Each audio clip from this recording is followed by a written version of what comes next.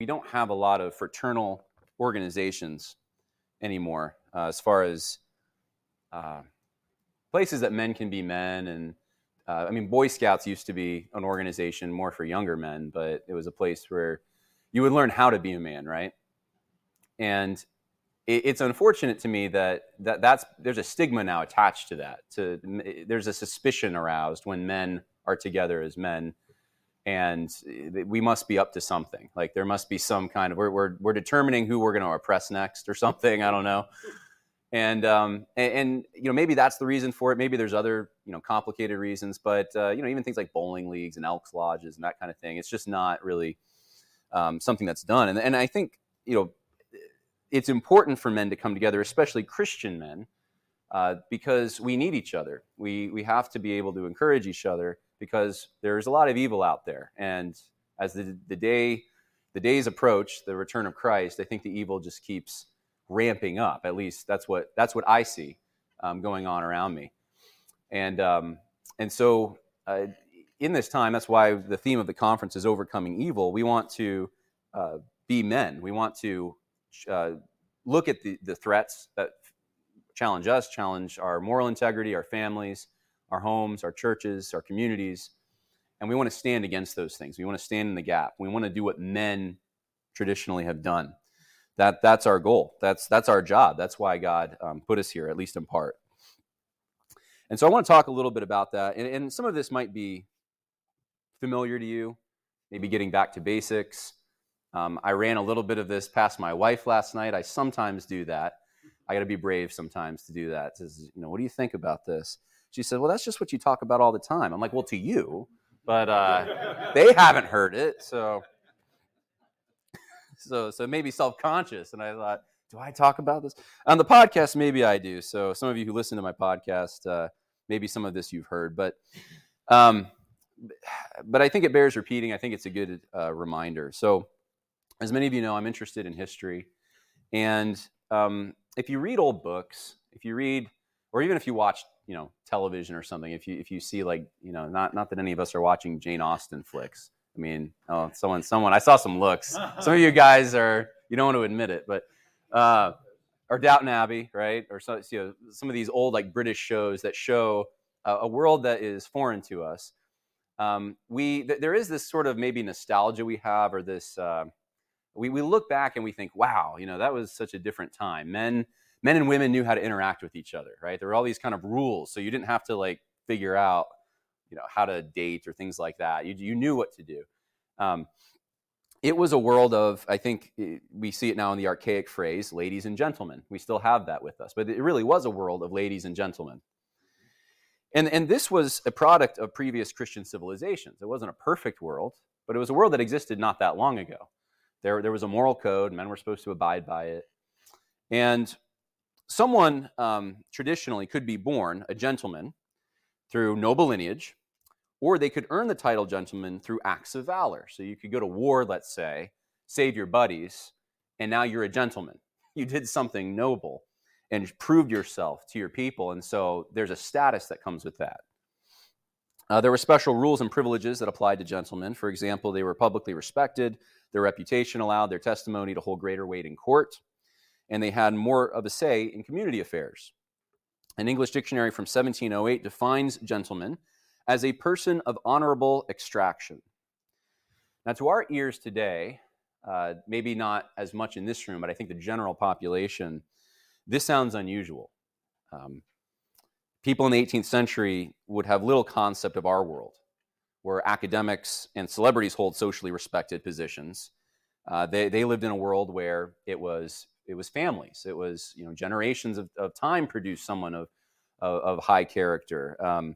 It was things like I said, acts of valor, and it was an internal virtue that was recognized as worthy of holding a privileged place in society. Right? That word privilege you can't even use anymore, but that's the world that used to exist, that no longer exists. In at least vestiges of it maybe still do, but mostly it's gone. And it was imperfect, a place where a place where, of course, there were opportunities, as there always are, for the strong to dominate the weak and those kinds of things. But it was a place where society's leadership was unashamed of possessing power. They accepted the responsibility of their office, and they tried to maintain internal virtue. There was at least a standard that had to be upkept. Now, this world extended to the United States, and it lasted longest, I think, in the American South. And this is, I had you in mind, Pastor Rush, when, with your Georgia accent here, but I'm sure you've seen the movie Gone with the Wind. Many of you probably have, the old 1939 movie. And there's a poem at the beginning of that film. And the poem says this: "There was a land of cavaliers and cotton fields called the Old South. Here in this pretty world of gallantry took its last bow. Here was the last ever to be seen of knights and their ladies fair, of master and of slave. Look for it only in books, for it is no more than a dream remembered, a civilization gone with the wind." Now, it is a safe assumption that merely reading these lines that presented a nostalgic picture for all Americans of every region in 1939 are likely to make people in 2023 very uncomfortable. Most modern media is filled with fantasies of females dominating males in physical combat. I don't really watch Marvel stuff anymore. I can't take it seriously. But it's not just Marvel. It's movies that are trying to portray something supposedly realistic. Well, that's not true to reality. Even conservative organizations like the Daily Wire even got in on this, and they were going to produce all these conservative films. And I think it was the first one they did was a film that had this very theme. It was a lady that was basically beating up all these men. That's what we continually have before us now. The mainstream has also given up the idea that men should be civil and polite.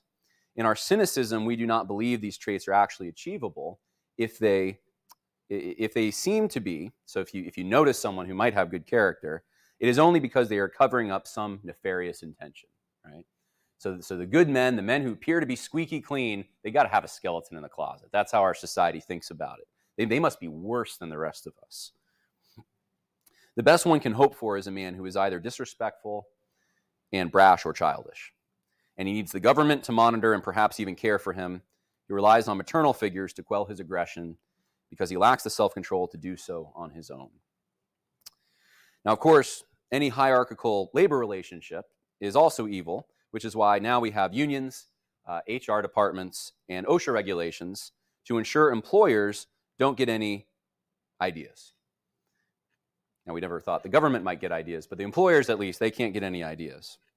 Modern people regularly conclude that the America of 1939 must have been a horrible place, dominated by powerful men bent on subjugating the weak, and are grateful that we've allegedly advanced to a greater state of freedom and equality. I think that's the general view, at least among media elites, and I would say, young people in academic settings. That's certainly the view that's accepted. Now, the sad reality is perhaps today we do need protection from unjust bosses. That's true, actually. Perhaps there are times women must take initiative because men won't do it. Perhaps we should limit the ability of powerful men from infringing on our rights. But can any of us honestly say that overall we have a higher functioning society than we did a century ago? We treat people like commodities today. It is common for people to engage in sex without commitment, destroy their offspring in the womb, and expect the government to take care of them despite their poor decisions. There is little esteem for once respected authority figures like pastors and policemen and husbands and parents. Our borders are overrun, our cities are shambles, and we are incapable of doing much about it because we are divided politically to the point that 40% of the people in the United States think that we're on the verge of a civil war. Thanks for the encouragement, John. I would like to suggest that there is a root symptom, though, for all this social upheaval. And this is the beginning, I think, of the hope, and this is where we're going to, eventually, in a moment, we're going to turn our Bibles to Genesis chapters 1 and 2. In the quest to emancipate ourselves from previous social arrangements, we have lost something true, valuable, and crucial to our own continued existence. We have stopped producing Christian gentlemen in our homes, and in their absence is felt by all of us. However, this is my prediction. They will return because they must. there is going to be a return to some kind of a social hierarchy in which local people, men in particular, are going to be looked to for leadership once again. And men of high virtue and high trust are going to be the ones that we look to. And I think this is playing out before our eyes, or at least it's starting to play out before our eyes right now. 2020, I think you could say, was maybe the beginning of this, where many people lost hope. They lost the trust that had been that they had granted to the media, to the medical establishment, in many cases to the evangelical industry, to just about every institution. There was now skepticism. And who did you trust at that point? Well, the people you knew, the people that you had seen with your own eyes, the people that demonstrated godly character before you, the people in your local community, your local church.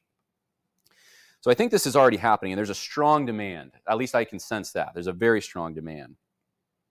As things decay and society breaks down, people will look again for leaders in their communities and churches. I noticed this when I was traveling a bit. A lot of the stories that I'd hear of churches who if they wanted me to come, they probably, and speak about social justice, they were conservative, right? They had taken a stand against the COVID tyranny. They had taken a stand against the BLM stuff. Otherwise, I wouldn't be there. But the stories I kept hearing were that, hey, we've had a lot of growth here. We've had a lot of people showing up.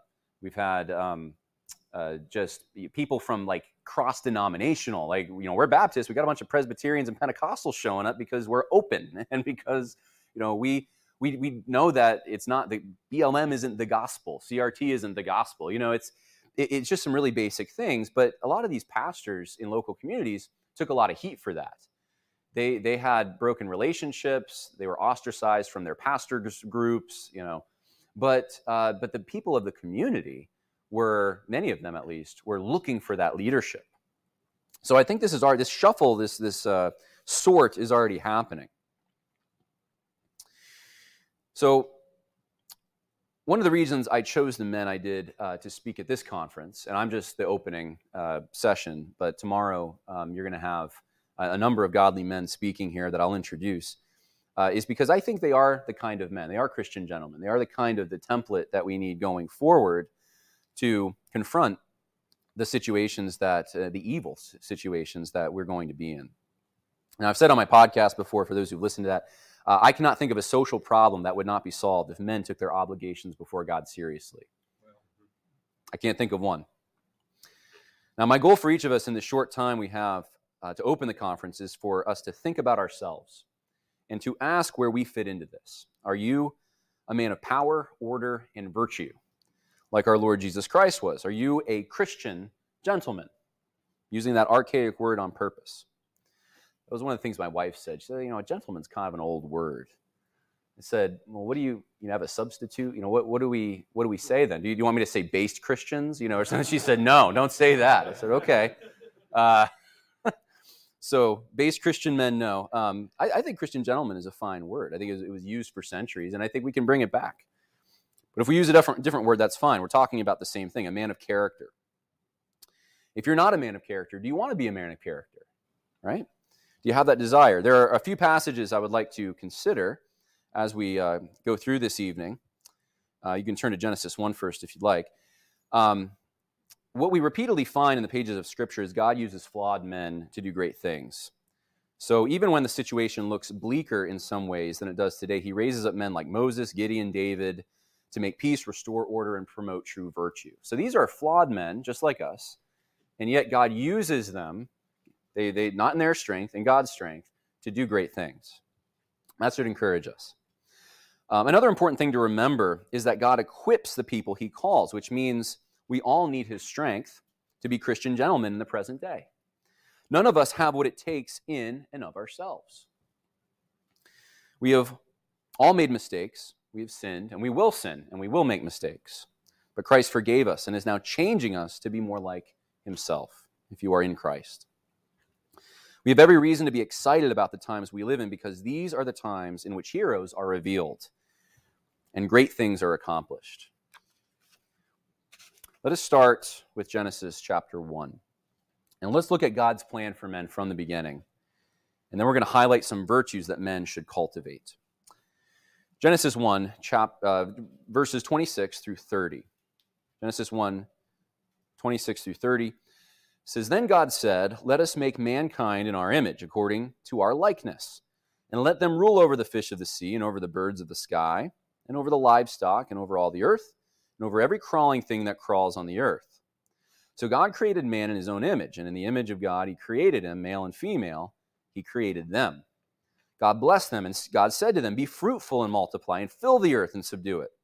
Rule over the fish of the sea, and over the birds of the sky, and over every living thing that moves on the earth.' Then God said, 'Behold, I have given you every plant yielding seed that is on the surface of the earth, and every tree which has fruit yielding seed. It shall be food for you, and to every animal of the earth, and to every bird of the sky, and to everything that moves on the earth which has life, I have given every green plant for food.' And it was so." So this is a proof text for why we don't need to eat cauliflower, because it is not a green plant. No. I wish I could have used that. This is the template, though. This is very important. This is what God told mankind in general, man and woman, their job was. And that's why it's okay to do like what A.D. Robles was doing. He was fishing this afternoon. He caught a nice three pound smallmouth bass, right? You have dominion. You took dominion over creation, a certain aspect of creation. We should have a tournament tomorrow and see who gets the bigger fish. Anyways, there are many important things to note, though, about the passage we just read that we need to, I think about. The one thing, though, I want to focus on in particular is that mankind is tasked with the unique role of ruling creation. We see in both verse 26 and 28, the term for rule there, radah, means to exercise authority or have dominion over something else.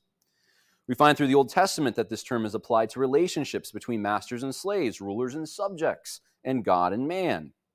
In this case, there is a special power that God endows mankind that enables them to rule the earth.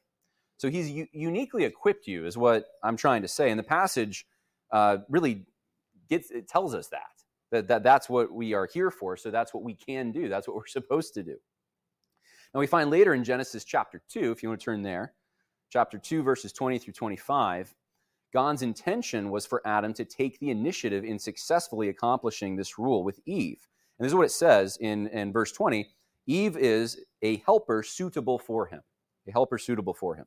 Right by his side. Throughout Scripture, this pattern of male headship permeates the pages of Scripture. Kings, apostles, and pastors, all masculine offices. Now, one of the most important marks of manhood involves a willingness to wield God-given power in a righteous manner. And we cannot be afraid of this. This is, I think, one of the main things. I mean, there's three things that I'm really draw out, and we're starting at the first one. But the first is God's given us power. He's given us ability, right? He's given us the tools that we need. The second thing that we're going to talk about in a moment is that we have a specific task. God gives us a specific context and a very tangible mission. And then, of course, the third thing is we need to have internal virtue to be able to do these things. But the first thing is where I think so many men stumble, right? We're afraid of having power, many of us. Responsibility is a scary thing. That means I'm to blame. Like if something goes bad, who are they going to call? It's going to be me. Who's going to have the consequences and the fingers pointing at them? And this is a world where fingers are pointing at men an awful lot anyway. So, man, taking that responsibility, I'd rather let someone else do it. That sounds better. Or maybe let's make it a joint decision so we can all kind of share the blame. It was the corporate board who made the decision or something like that. And this is a big problem, actually. This is I think a big character defect. We need to be able to wield power as men. We can't be afraid of it. Whether that's political power or power in the home or power in the church, power is not a bad thing. It's not a dirty word.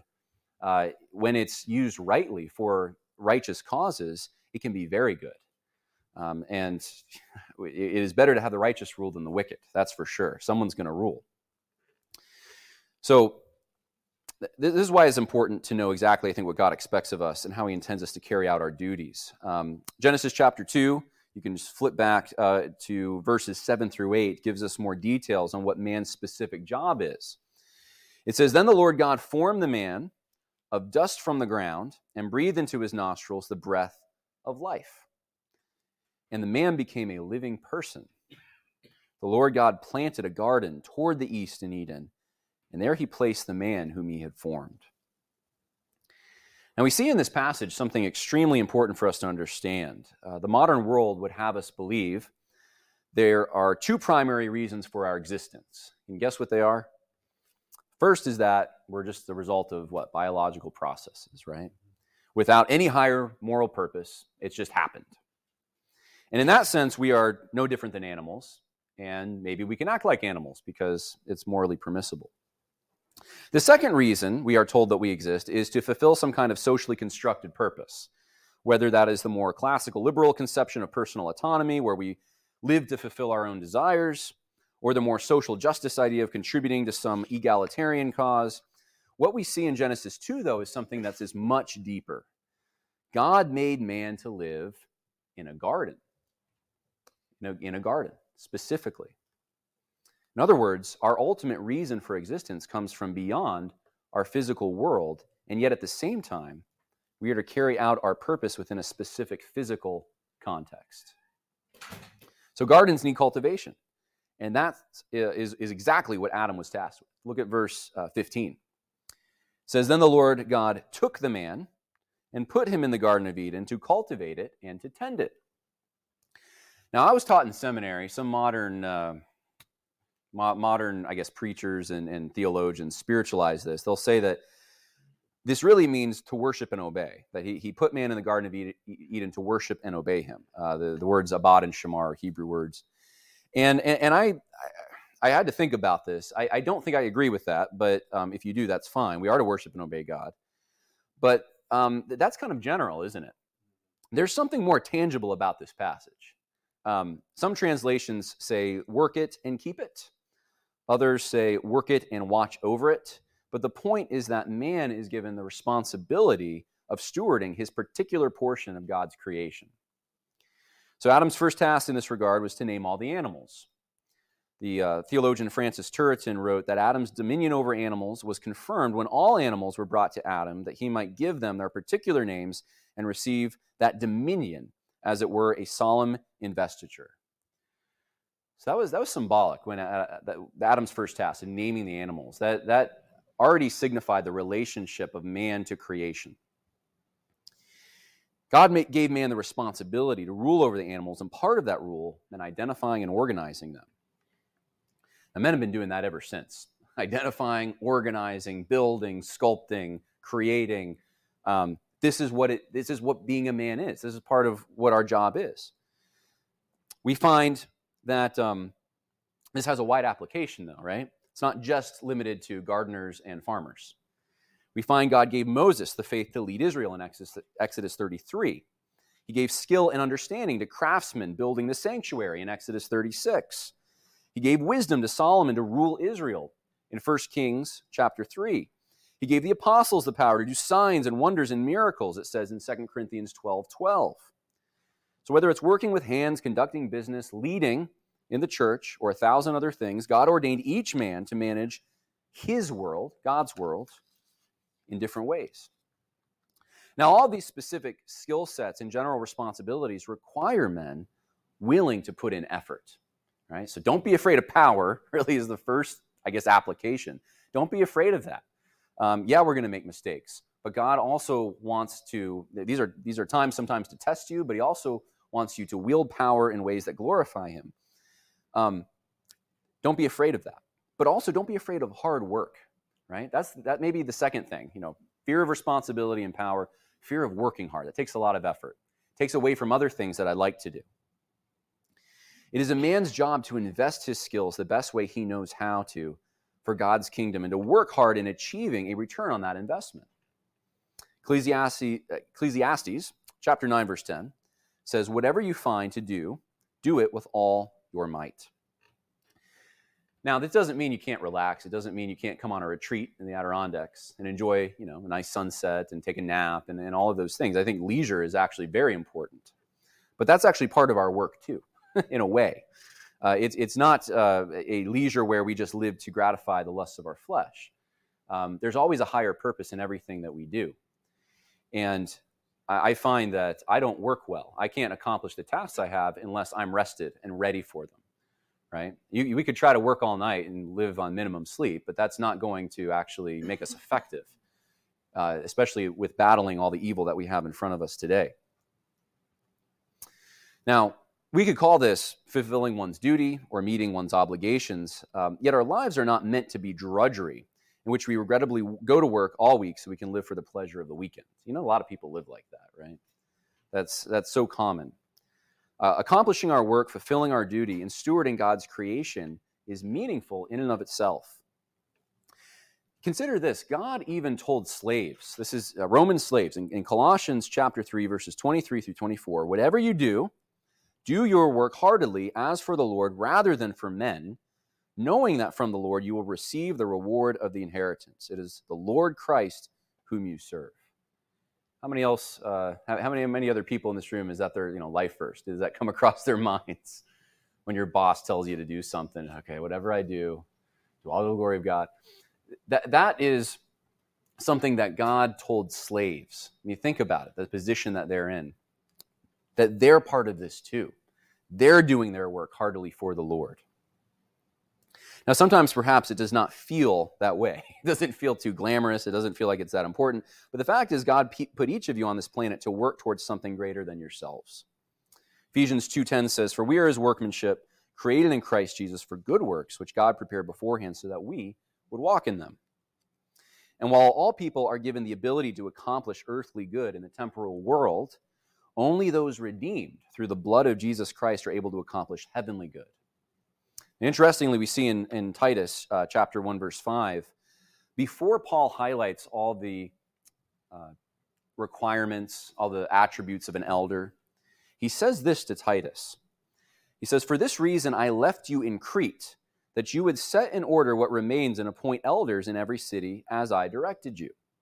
So even in the church, a spiritual community, we find that God gives men the task of organizing his people. That's work. That's taking creation, things God has made, and then fashioning them.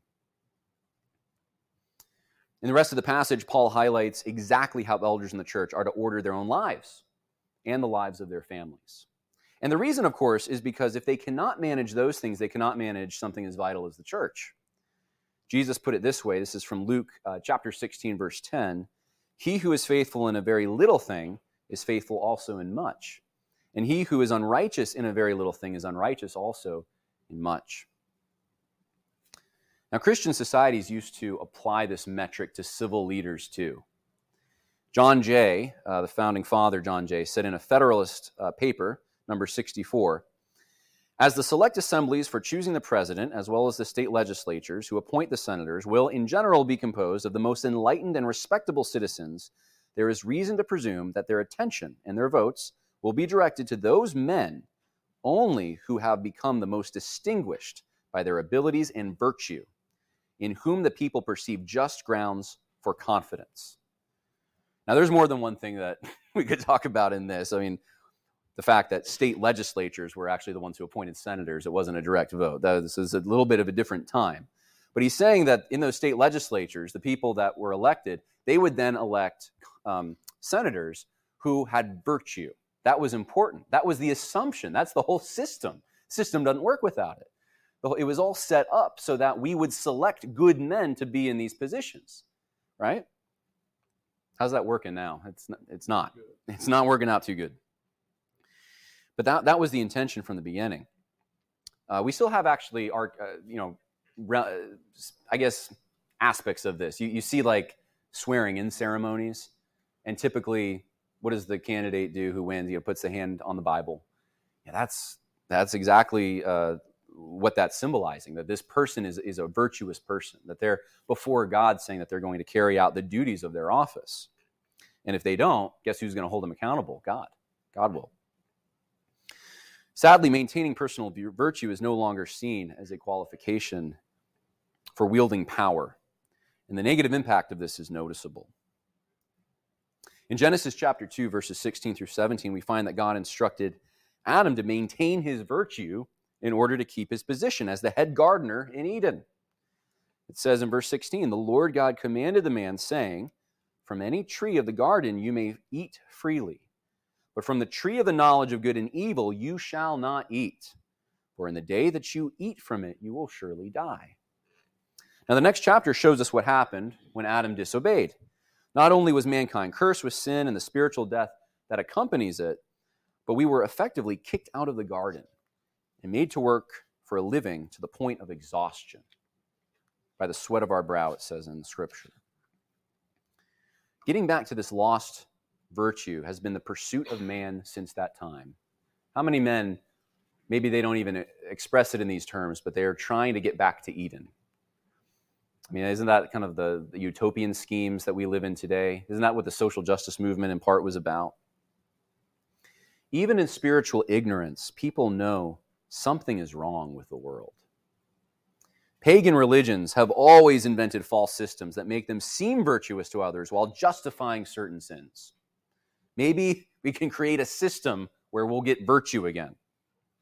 For example, today, we are made to think that in order to be good, someone must uphold the freedom to commit sexual immorality instead of actually remaining sexually moral themselves. That's a flip. But we view that that's a virtue now. It's virtuous to want people to be able to exercise their freedom in that way. Virtue signaling has made it easy for people to seem virtuous because they harbor a nice-sounding belief in their mind regardless of their actions. I remember, just a quick aside, I was at a graduation ceremony, I think it was maybe the end of last year, and at this particular college, every single speaker that got up said how much they love diversity and were committed to diversity. It got weird to me after a while. It was almost like they were giving their confession or something, reciting some kind of faith commitment. And the thing that struck me, though, was how none of the people, these are professors at this school, when they got up, actually said anything about tangible people they knew who were diverse. They didn't talk about their friends who were different. They didn't talk about experiences they had. It was all just this abstract of I'm committed to diversity. Like, you could literally have no friends who are diverse, not like even diverse cuisines, and just live in your monolithic environment. But if you say in your mind, I like diversity, that makes you a good person, right? That's what I'm getting at here. And that's not what virtue is. There are many virtue lists in the Scripture. I'm going to pick one for you. This is Micah chapter 6, verse 8. It's a short one. It says this: He has told you, O man, what is good. And what does the Lord require of you but to do justice, to love kindness, and to walk humbly with your God? So a virtuous man fulfills the obligations he has to others. He treats them with respect, and he submits to God in all things. Now notice something about this. These beliefs, they're not actually beliefs he assents to. That's not strictly what they are. Like, for example, he does not love the idea of doing what is right. He's not in love with the idea of doing what is right. He actually loves doing what is right. See the difference? Today we believe about how external things ought to be arranged is confused with virtue. Today what we do is we look at a belief about social arrangements or something else. In beauty contests, not that I watch those, but I'm told that my wife tells me. They always say that if they're going to solve any problem, it's curing world hunger, right? That's the typical answer. They're just, if they could do anything, they're going to cure world hunger. I mean, that's a nice sounding thing. Not very practical, but it's very nice sounding to want to do those kinds of things. But that's an external thing. That's not internal virtue. That doesn't show anything internal about them and who they are. It hasn't been tested. Statues to people who had internal virtues, like George Washington, are erased because they had the wrong ideas about social arrangements and labor relationships, according to modern liberals. Yet statues of people like MLK Jr., who demonstrated a very poor moral character, are erected because he harbored views consistent with liberal thinking on those subjects. That's exactly what I'm talking about. That's the revolution that we've gone through. It's an attack on virtue.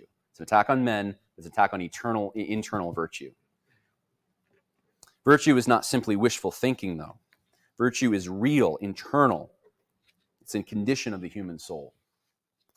And I think perhaps one of the best examples of someone with virtue, since I've already made my enemies saying what I did about MLK, I'll just double down and say I think Robert E. Lee. I think he's one of the most virtuous people. And I've read more biographies of Robert E. Lee than I probably have other people. And so there's a lot of stories that I could share with you, but just a few things, and then I want to share a quick story about him. He was praised by everyone from Winston Churchill to R.C. Sproul. President Eisenhower said of him, through all his many trials, Lee remained selfless almost to a fault and unfailing in his faith in God. Taken altogether, he was noble as a leader and as a man and unsullied as I read the pages of our history. From deep convictions, I simply say this. Listen to this.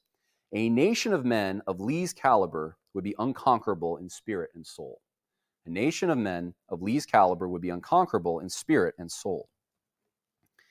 Now, there are many stories that could demonstrate this, but one stands out to me. After the end of the Civil War, Robert E. Lee was destitute. He had been, his army was defeated. He's in a war-torn area in poverty. And he, unlike many of his men, whom he shared a similar fate with, he had a growing popularity. People respected him immensely. People in the North respected him immensely. People in Great Britain respected him. He had a lot of admirers.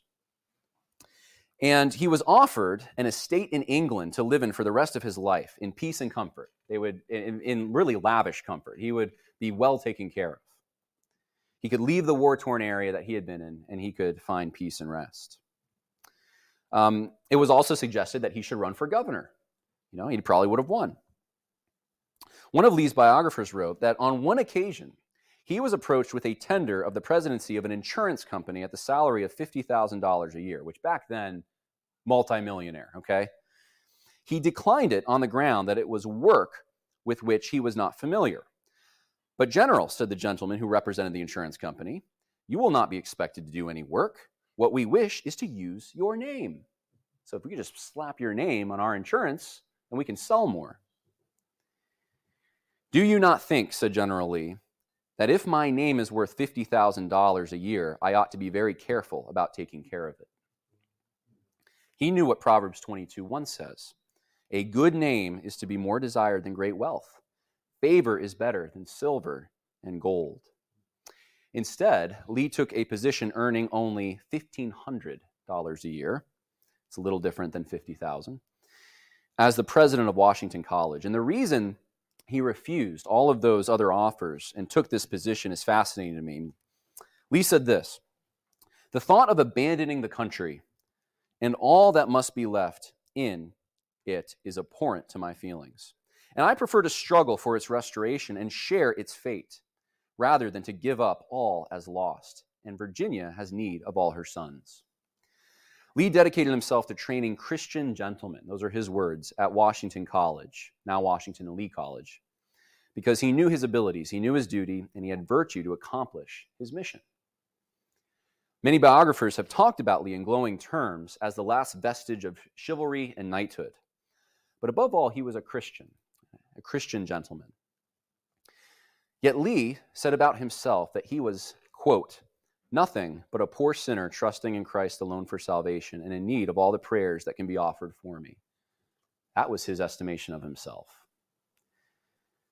Everyone else respected him, and yet that's what he believed about himself. He knew compared to Christ, he fell short. Now, I want to bring this to a conclusion. There is only one perfect Christian gentleman because there is only one perfect man. 2 Corinthians chapter 5, verse 21 says about Christ that God made Jesus, who knew no sin, to be sin on our behalf so that we might become the righteousness of God in him. Only Jesus is able to perfectly wield power. Only Jesus is able to possess power, accept the responsibility, and maintain internal virtue perfectly. None of you are good enough to do what God requires of you in your own strength.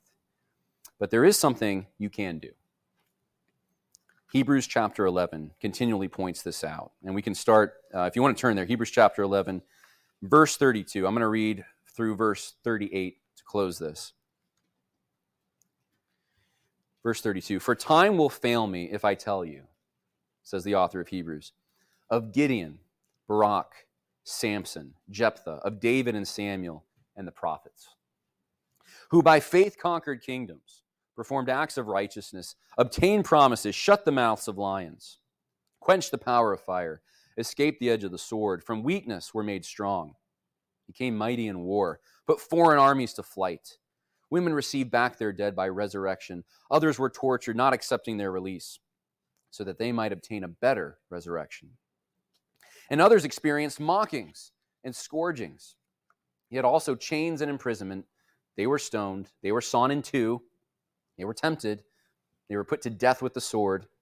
They went about in sheepskins, in goatskins, being destitute, afflicted, ill-treated, men of whom the world was not worthy, wandering in deserts and mountains and caves and holes in the ground. These are the kind of men that fill the pages of the Hall of Faith, it's called, in Hebrews chapter 11. And they're men just like you and I, men of flesh and blood, men of weaknesses, men with sins, men with challenges, men with much evil around them. And some of the situations they faced, actually, ours pale in comparison. And yet the thing that they had that got them through it, that helped them fulfill their duties, was they had faith in God. Faith that they, not in their own strength, but in the strength of their Lord, would see, that he would see this, whatever challenge they were going through, that they would come out the other side, and that everything would be well. And that's the kind of faith that we need today. We must trust in the finished work of Christ on our behalf for salvation, and we must then rely on him through prayer and Scripture to follow after Christ's example. This is how we can all be Christian gentlemen, with the power to steward God's creation externally and remain virtuous internally. So hopefully that gives you a little bit of a background of what a gentleman was historically and how we can return to that. And I don't know what it looks like for each of you, because we're all different and we're in different situations. Some of us are still growing up. Sometimes I feel like I'm still growing up. And we're all going to be growing the rest of our life. But we have specific responsibilities God has put in front of us right now. And I think most of us know what those are. Many of them apply to all of us, right? Loving your family applies to everyone. But some of them are specific to us. We know the thing we ought to do. We know that, you know what? Maybe I should put my name in for that promotion. Maybe that I shouldn't be afraid. I know that's a common thing I hear today about people. You know, you're in the workforce and it's hostile. And I'm a Christian. What do? Do you just keep your head down? What do? Right? Only you and God know the situations that confront you on a daily basis. But there is power. There is power in the Holy Spirit. He will provide for you. He will take care of you.